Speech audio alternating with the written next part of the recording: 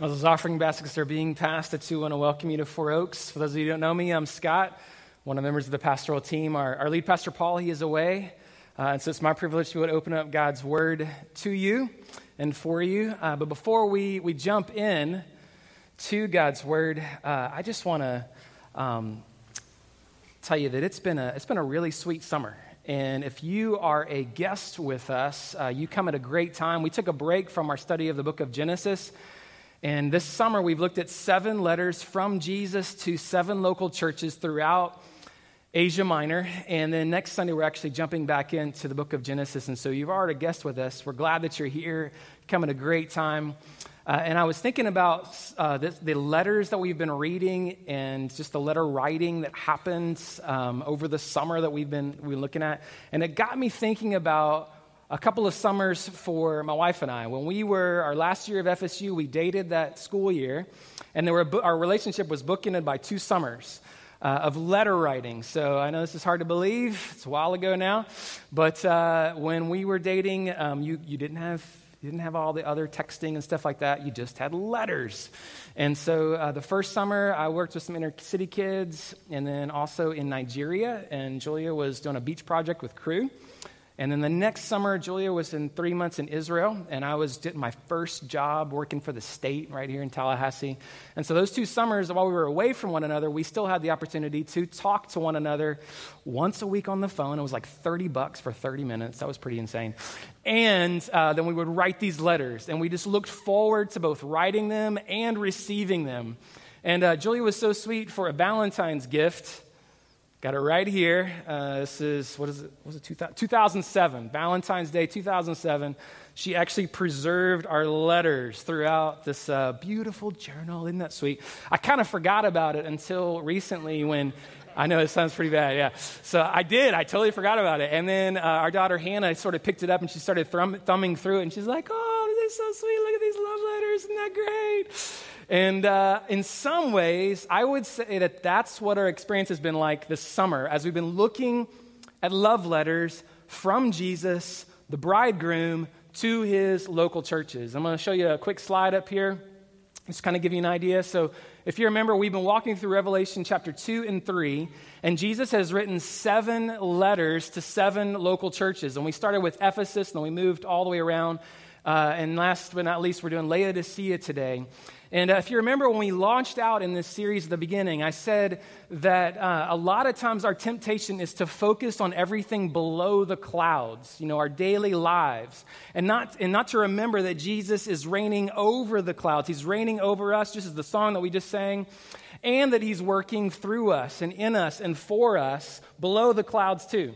But a lot of times when we're below the clouds and we kind of lose our gaze for who Jesus is and what he's doing, then we can have a temptation to be like a lot of the different churches. So Ephesus, their tendency was to put up their dukes, and they were just fighting out sort of spiritual battles against those people around them. But as a result, they lost their first love. They stopped loving Jesus and they stopped loving those around them. Other churches like Smyrna, they kind of were getting tempted to grow weary and lose heart.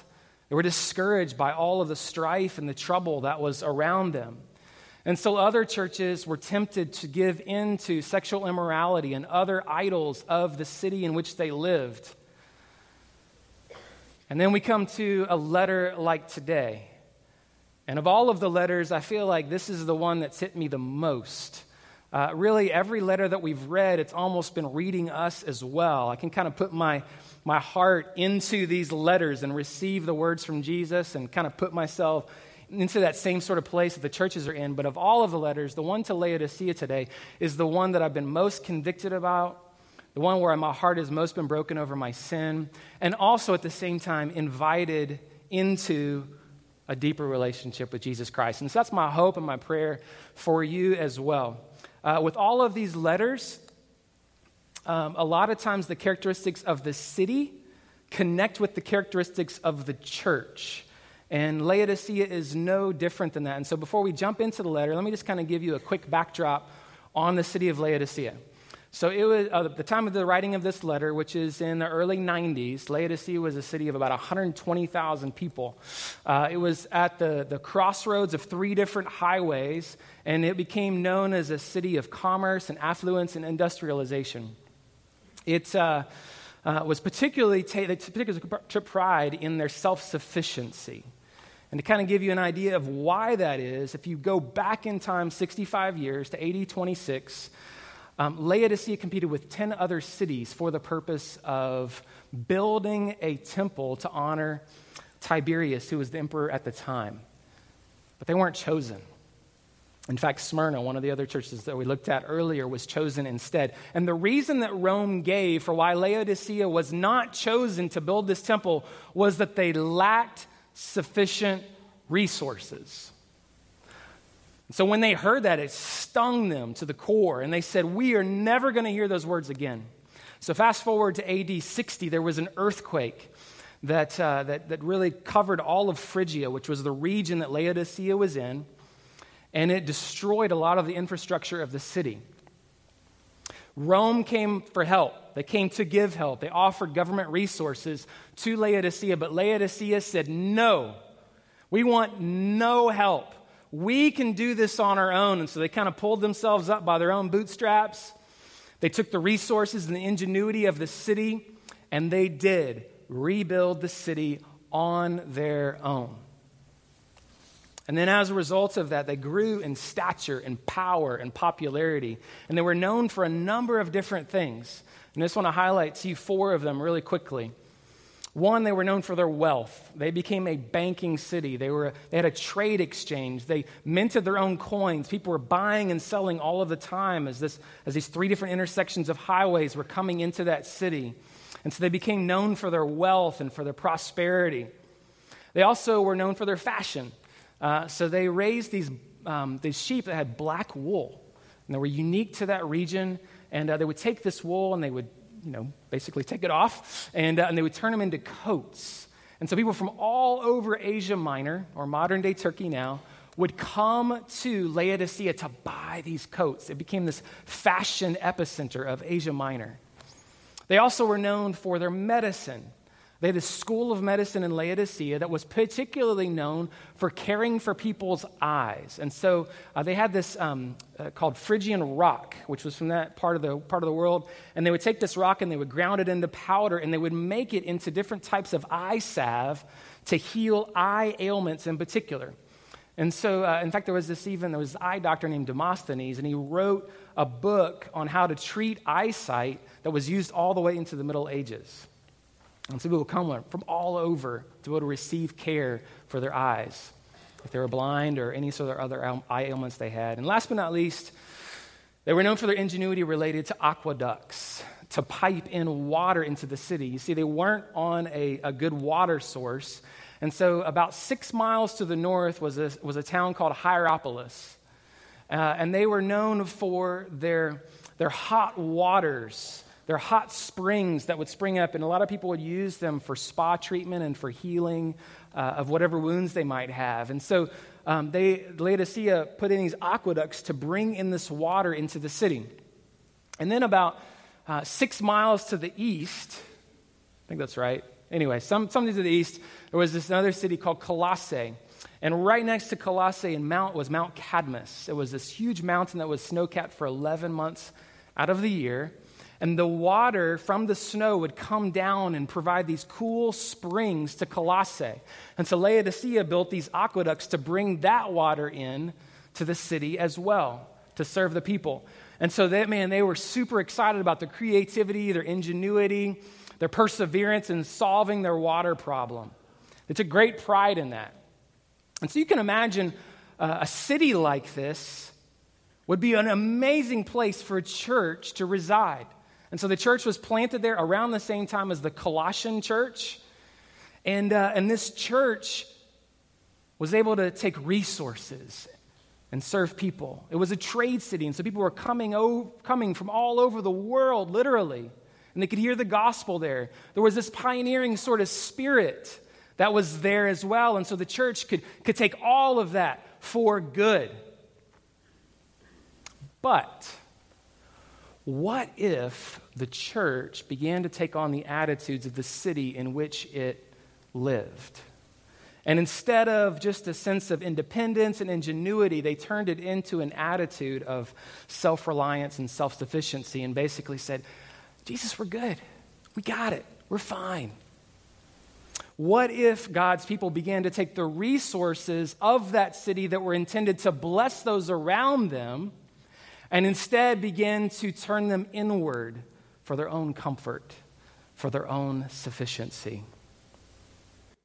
What would Jesus say to a church like that? What would Jesus say to a bride who says, I'm good. I don't need you anymore? With that as an introduction, we're going to read this morning from Revelation chapter 3. And if you guys would stand with me, I want us to hear these words, this last letter from Jesus, the bridegroom, to his bride, the church in Laodicea. And as we hear these words to the church of Laodicea, I also pray that we would hear these words to our own souls as well. So starting in verse 14. And to the angel of the church in Laodicea write, the words of the Amen, the faithful and true witness, the beginning of God's creation. I know your works, you are neither cold nor hot. Would that you were either cold or hot. So because you are lukewarm and neither hot nor cold, I will spit you out of my mouth. For you say, I am rich, I have prospered, and I need nothing, not realizing that you are wretched, pitiable, poor, blind, and naked. I counsel you to buy from me gold refined by fire so that you may be rich, and white garments so that you may clothe yourself and the shame of your nakedness may not be seen, and salve to anoint your eyes so that you may see. Those whom I love I reprove and discipline, so be zealous and repent. Behold, I stand at the door and knock. If anyone hears my voice and opens the door, I will come into him and eat with him and he with me. The one who conquers, I will grant him to sit with me on my throne, as I also conquered and sat down with my Father on his throne. He who has an ear, let him hear what the Spirit says to the churches. May God write the truths of his word upon our souls this morning. You guys may take your seat. And as you do, today's sermon is entitled, Buy From Me. It's found in verse 18. We'll get to that in a little bit. But we're just going to walk through this letter really step by step. And just like all of the other letters, Jesus starts with an introduction, a salutation, a greeting to the church. He wants to communicate who he is for this particular church. And so Jesus starts out in verse 14. He says, the words of the Amen, which is simply the transliteration of a Hebrew word, Amen, which means true, firm, reliable, trustworthy, faithful. And Isaiah 65:16, God says, I am the God of the Amen, or the God of truth. And to go along with his title, Amen, he says, I'm the faithful and true witness. In other words, Jesus says, what I'm about to tell you, it is true. It is reliable. It is trustworthy. And because I am a faithful and true witness, I see everything. I don't only see the outward things about you, I see the thoughts and intentions of your heart. And so the words that I'm about to tell you are really going to be hard. But they are reliable. They are trustworthy. I see you better than you see yourself. And I promise to you that if you receive these words, they will be life-giving. They will be freeing for your soul. So listen up, Church of Laodicea. He goes on and he says, I am the beginning of God's creation. Now, the Jehovah's Witnesses can take that and they'll say, oh yeah, see, that's evidence. Jesus was the first one that was created. It's not the meaning of that word. Arche literally means origin or source. In other words, Jesus says, I am the source of all life. Physical life, spiritual life. I am the one who provides it all to you, oh person, oh church, who thinks that you're good on your own. This is what the Apostle Paul says to the church at Colossae just a few miles down the road, and I'm sure Laodicea probably read this letter to the Colossians. So Jesus wants to remind them of who he is. All of these hymns and this refers to Jesus. Colossians chapter 1. For by him, or by Jesus, all things were created in heaven and on earth, visible and invisible, whether thrones or dominions or rulers or authorities. All things were created through Jesus and for Jesus. He is before all things, and in him all things hold together. Jesus is starting out to say, Laodicea, I want you to hear this. I uphold the universe by the word of my power. I've got everything in the palm of my hands. I am the source of all life. I am the beginning and the end. Everything flows through me and to you. You have nothing that I have not given to you. I am the God of sovereign sufficiency. So Jesus starts out with these words as an introduction to his church. And he's about to move into some really hard words to that church of Laodicea. But before he begins with these hard words, I just want to remind you that this is from a groom to his bride. So while these are hard words, these are loving words and gracious words to his church. It's going to punch us in the gut this morning. But I pray also at the same time that would open up our hearts to see that Jesus is inviting us into a deeper relationship with him. A love relationship with our bridegroom. So what are these words? Well, unlike a lot of the other churches that Jesus wrote to, he has no positive things to say to Laodicea. He moves right into a rebuke, a correction. Verse 15. I know your works. You are neither cold nor hot. Would that you were either cold or hot. So because you are lukewarm and neither hot nor cold, I will spit you out of my mouth. And those are probably common words. You might be familiar with them. But they're also a lot of times misunderstood. And so let me explain to you a little bit more. I mentioned earlier how the aqueducts would bring in water from the hot water from Hierapolis and the cool water from Colossae into Laodicea. The problem was that by the time those hot waters and the cool waters arrived in Laodicea, they were lukewarm. In addition, there was limestone and lime deposits that began to build up in the aqueducts. And because of all those black sheep that were running around, there was lots of sheep dung that got into the water source as well. And so not only was this water lukewarm, but it was contaminated and it made people sick to drink it. So Jesus uses an illustration for the church. He says, guys, you have lukewarm waters in your soul. Laodicea, when they had these lukewarm waters, instead of trying to ask for help, they tried to respond with ingenuity and more creativity to deal with the problem on their own. And in the same way, the church has begun to do the same thing. Jesus says, I wish that you would receive cool, refreshing water from me to bring life to your soul. I wish that you received hot water from me that brings comfort and healing to your soul. But instead, you've got just these sick, contaminated waters that you're drinking and that you're going to. I wish that when you receive the life-giving water from me, that it would then spill out into deeds and service to those around you. I wish that when you receive the comforting water from the gospel, that it would then be poured out into comfort and healing to those around you. But instead, your relationship with me is tepid. It's lukewarm. And your deeds that are flowing out of you are good for nothing. They're not serving anyone. I want to spit you out of my mouth. Word for spit, emeo, also can mean vomit. These are hard words from Jesus to his church at Laodicea. And you guys know what this is like, right? Man, when you're working outside and you're all hot and sweaty, you want nothing but a cool glass of water to freshen you up. Or when you're working really hard outside or inside or whatever, and just to sit underneath a nice hot shower. Those physical experiences, Jesus also desires to pour them out spiritually upon his people and upon that city. I say, no, we're good. We're fine. Now, how did they get to that place? Well, read verse 17a.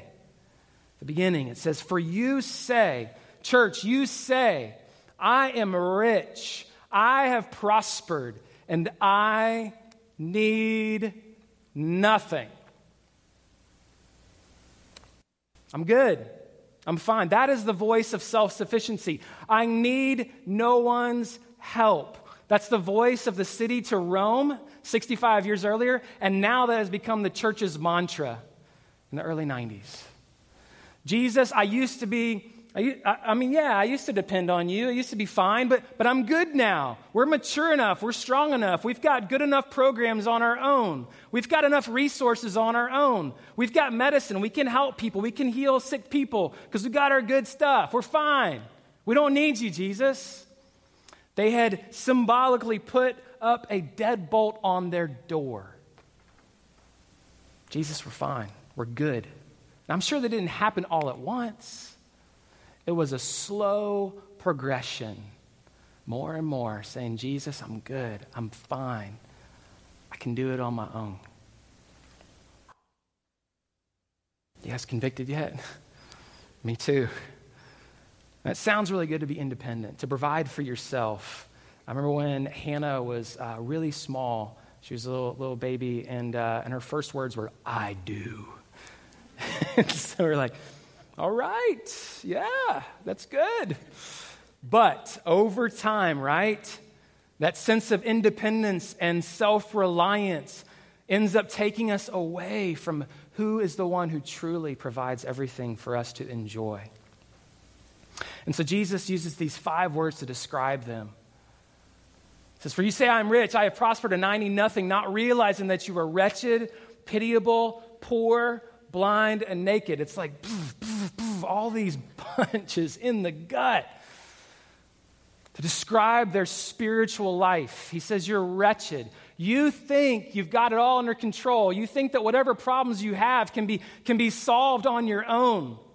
The reality is, though, that you are wretched. You're troubled. You're under the weight of your sin and under affliction. This word is only used one other time in the New Testament, in Romans chapter 7, where the Apostle Paul, he's listed out all of these things that he's done wrong.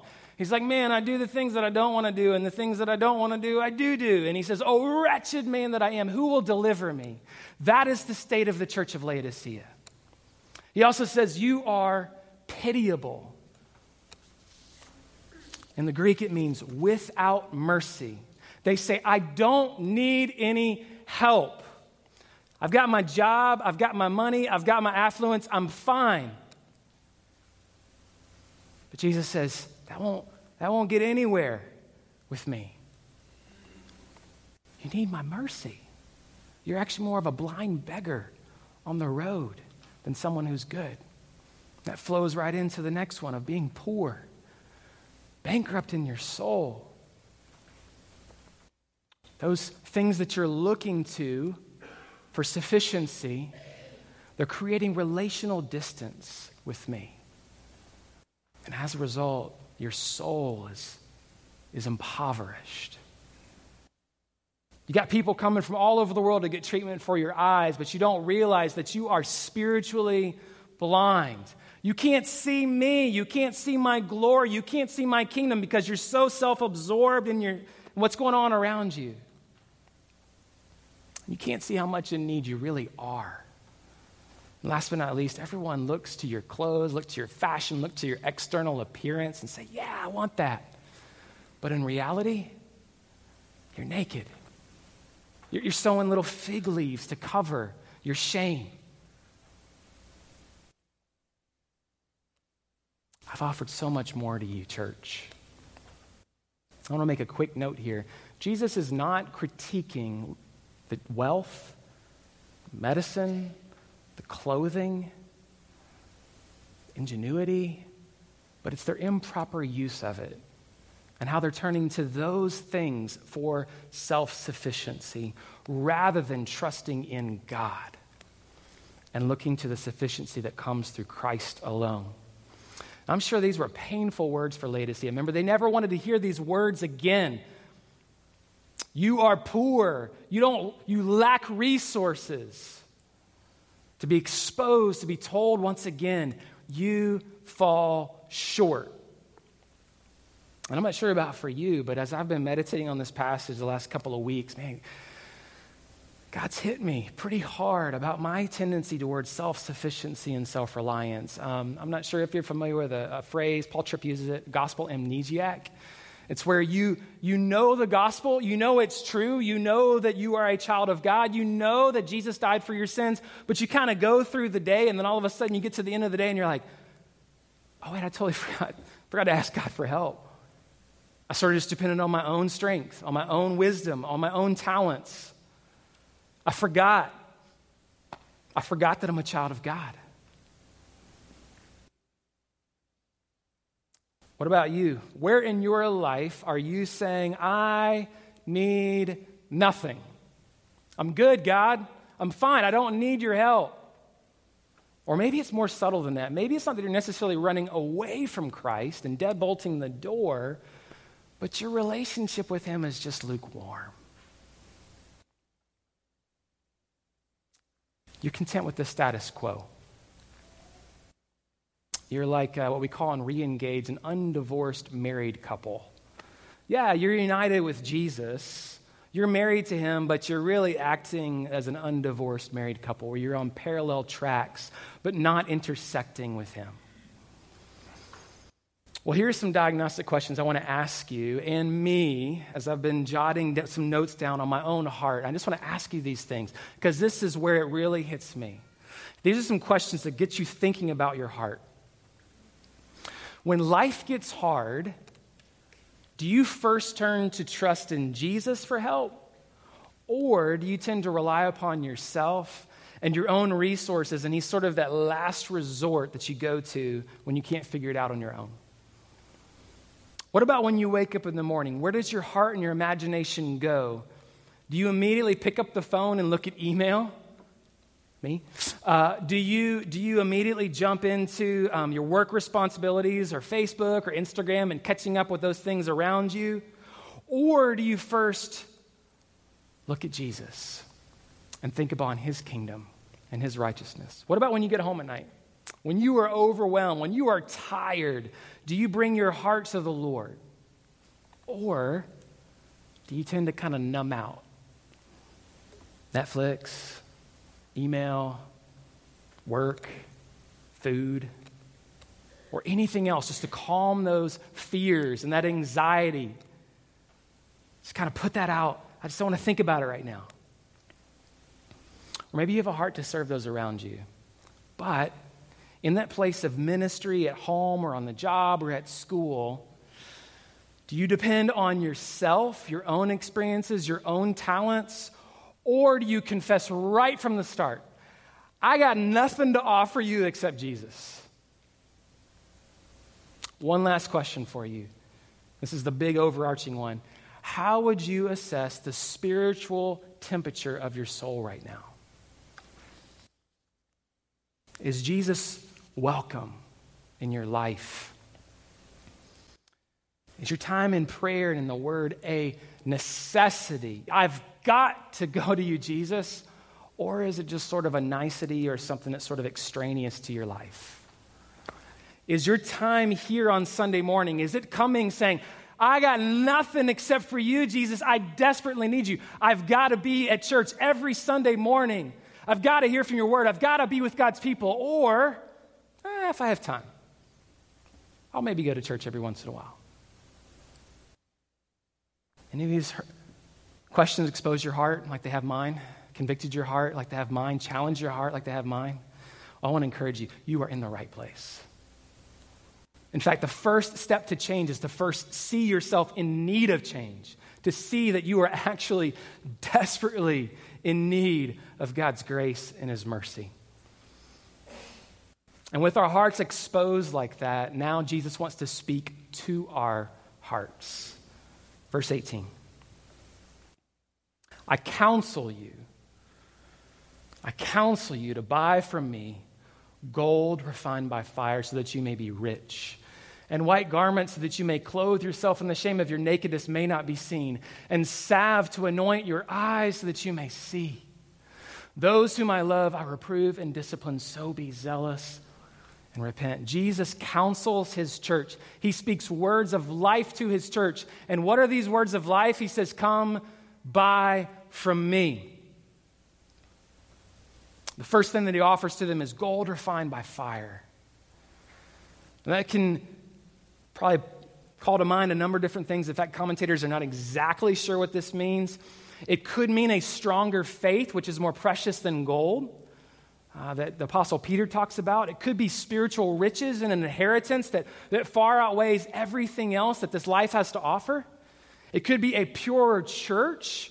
All of those things are true, but I think of all of those things, the most important wealth, the most important gold refined by fire is what Alexander McLaren says.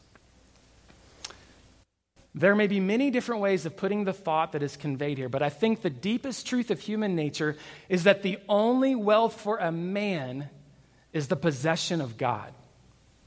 That wealth has immunity from all accidents. No possession is truly mine of which any outward contingency or circumstance can deprive me. That which moth or rust can corrupt, that which thieves can break through and steal, that which is the mercy of the accidents of a commercial community or the fluctuations of trade, that is no wealth for a man. But this wealth, the wealth of a heart enriched with the possession of God, whom it knows, loves, trusts, and obeys, only this is true wealth for me. Jesus says, buy from me gold refined by fire. In fact, I am that gold. Be like the man who's out in the field and he finds this treasure in the field and he says, I'm going to give everything else up for the sake of having this treasure, Jesus Christ. And then out of that treasure of Jesus flow these beautiful, wonderful gifts that are obviously, you could hearken back to the city and what they thought they had that they really didn't have. They say, hey, you got fashionable clothing. Let me tell you about true clothing. Robes of righteousness to cover over all of your shame and your nakedness. Talk about wonderful salve to anoint your eyes. Let me give you spiritual sight to see me in all of my glory. That's a true gift for you. And then out of a relationship with me, you get all of this amazing riches of an inheritance with me forever and ever and ever. But the question, I'm sure if you're like me, Jesus says, come buy from me. How do we buy from Jesus if he just told us that we're bankrupt, that we've got no clothes, and that we're blind and we can't see? How do we buy from Jesus? I want to turn over to Isaiah 55. This is a wonderful passage that goes right along with the scripture. And I wouldn't be surprised if Jesus even had it in mind as he was speaking it to the church of Laodicea. Verse 1, come, everyone who thirsts, come to the waters. And he who has no money, come, buy and eat. Come, buy wine and milk without money and without price. Why do you spend your money for that which is not bread and your labor for that which does not satisfy? Listen diligently to me and eat what is good and delight yourselves in rich food. Incline your ear. Come to me. Hear that your soul may live.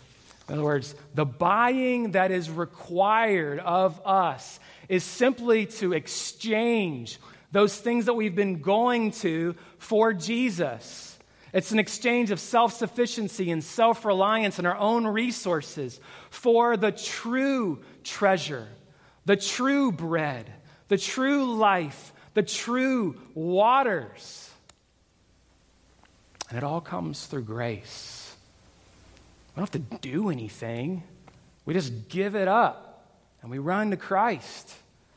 It's like the younger son, right, who's eating pig slop, and he's not satisfied, and he kind of comes to his senses, and he runs back home and receives all of these good gifts from his father. Or it's like the elder brother who's been running to self-righteous deeds, and as a result created this gap between him and his father. And the father says, all that I have is yours, just come back to me. What does this exchange really look like? Well, Jesus explains it. Verse 20. Behold, I stand at the door and knock. If anyone hears my voice and opens the door, I will come into him and eat with him and he with me. And you might have heard those words used for unbelievers, and I think it can be applied that way. But more than anything else, this is applied to believers. As believers, we have been united with Christ, but our communion with Christ over time can move away. We can begin to move far away from Christ. And Jesus says, it's like you've deadbolted the door. You've locked the door on me. You're relying upon yourself, your own resources, your own sufficiency. And all you need to do is open the door again. I just want to have dinner with you. I just want to spend time with you. I just want to enjoy your presence, and I want you to enjoy my presence. Commune with me. Eat with me. Be satisfied with me. Find your comfort in me. Rest in me. Rely, drink deeply from me.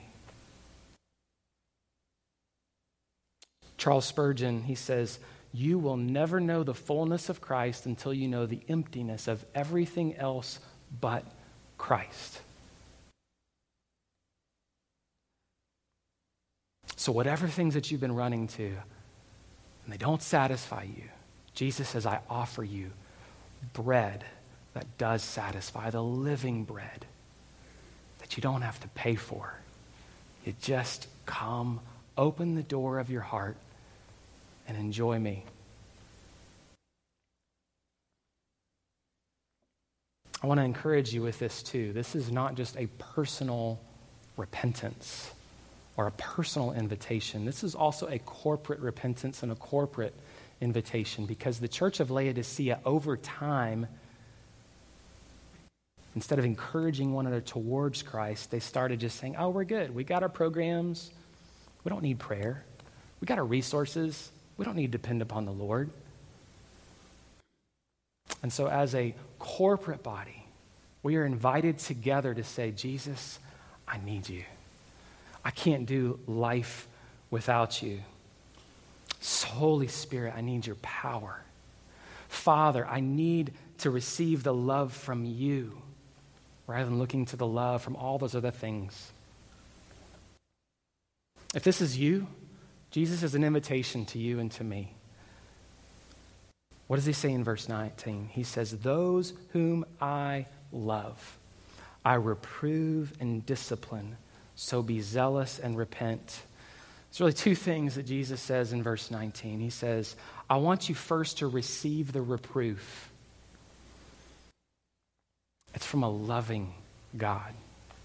I don't know what that reproof might be in your life. It might be certain things that you've been running to that don't satisfy. It might be you're coming to the end of yourself and realizing that that's not enough and that you need Christ. It might be that the hand of the Lord is heavy upon you right now because you keep on running away from him. Jesus says, I want you to receive this as a loving reproof. This is coming from a husband who wants his bride to come back home.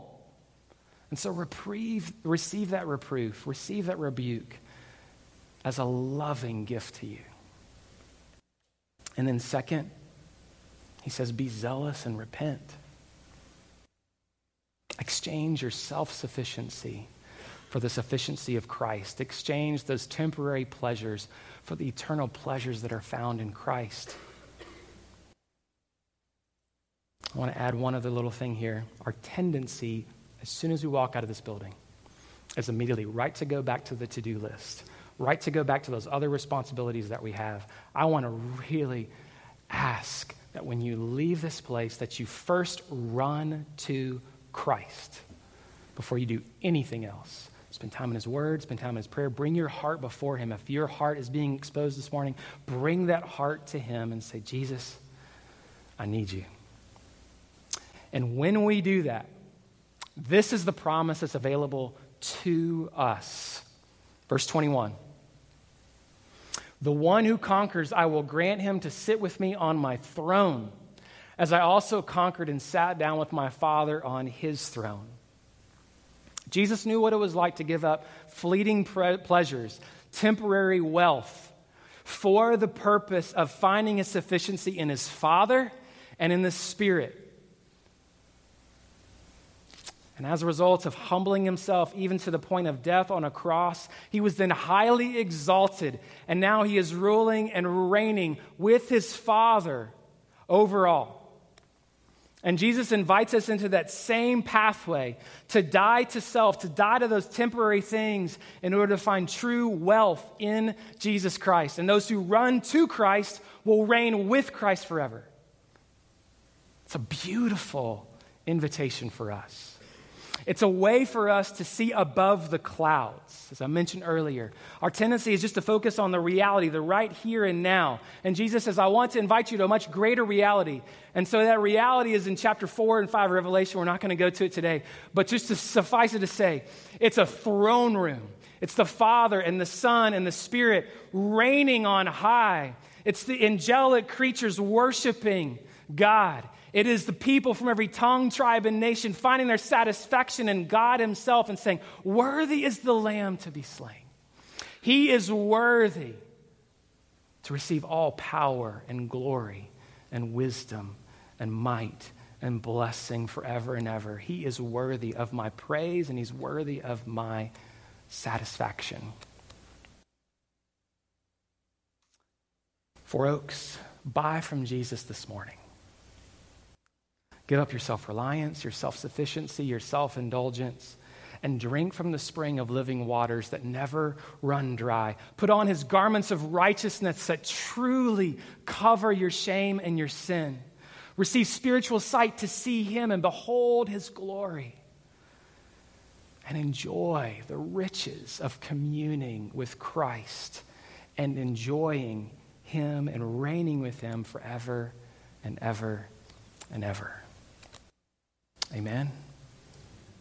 He who has an ear, let him hear what the Spirit says to the churches. Let's pray.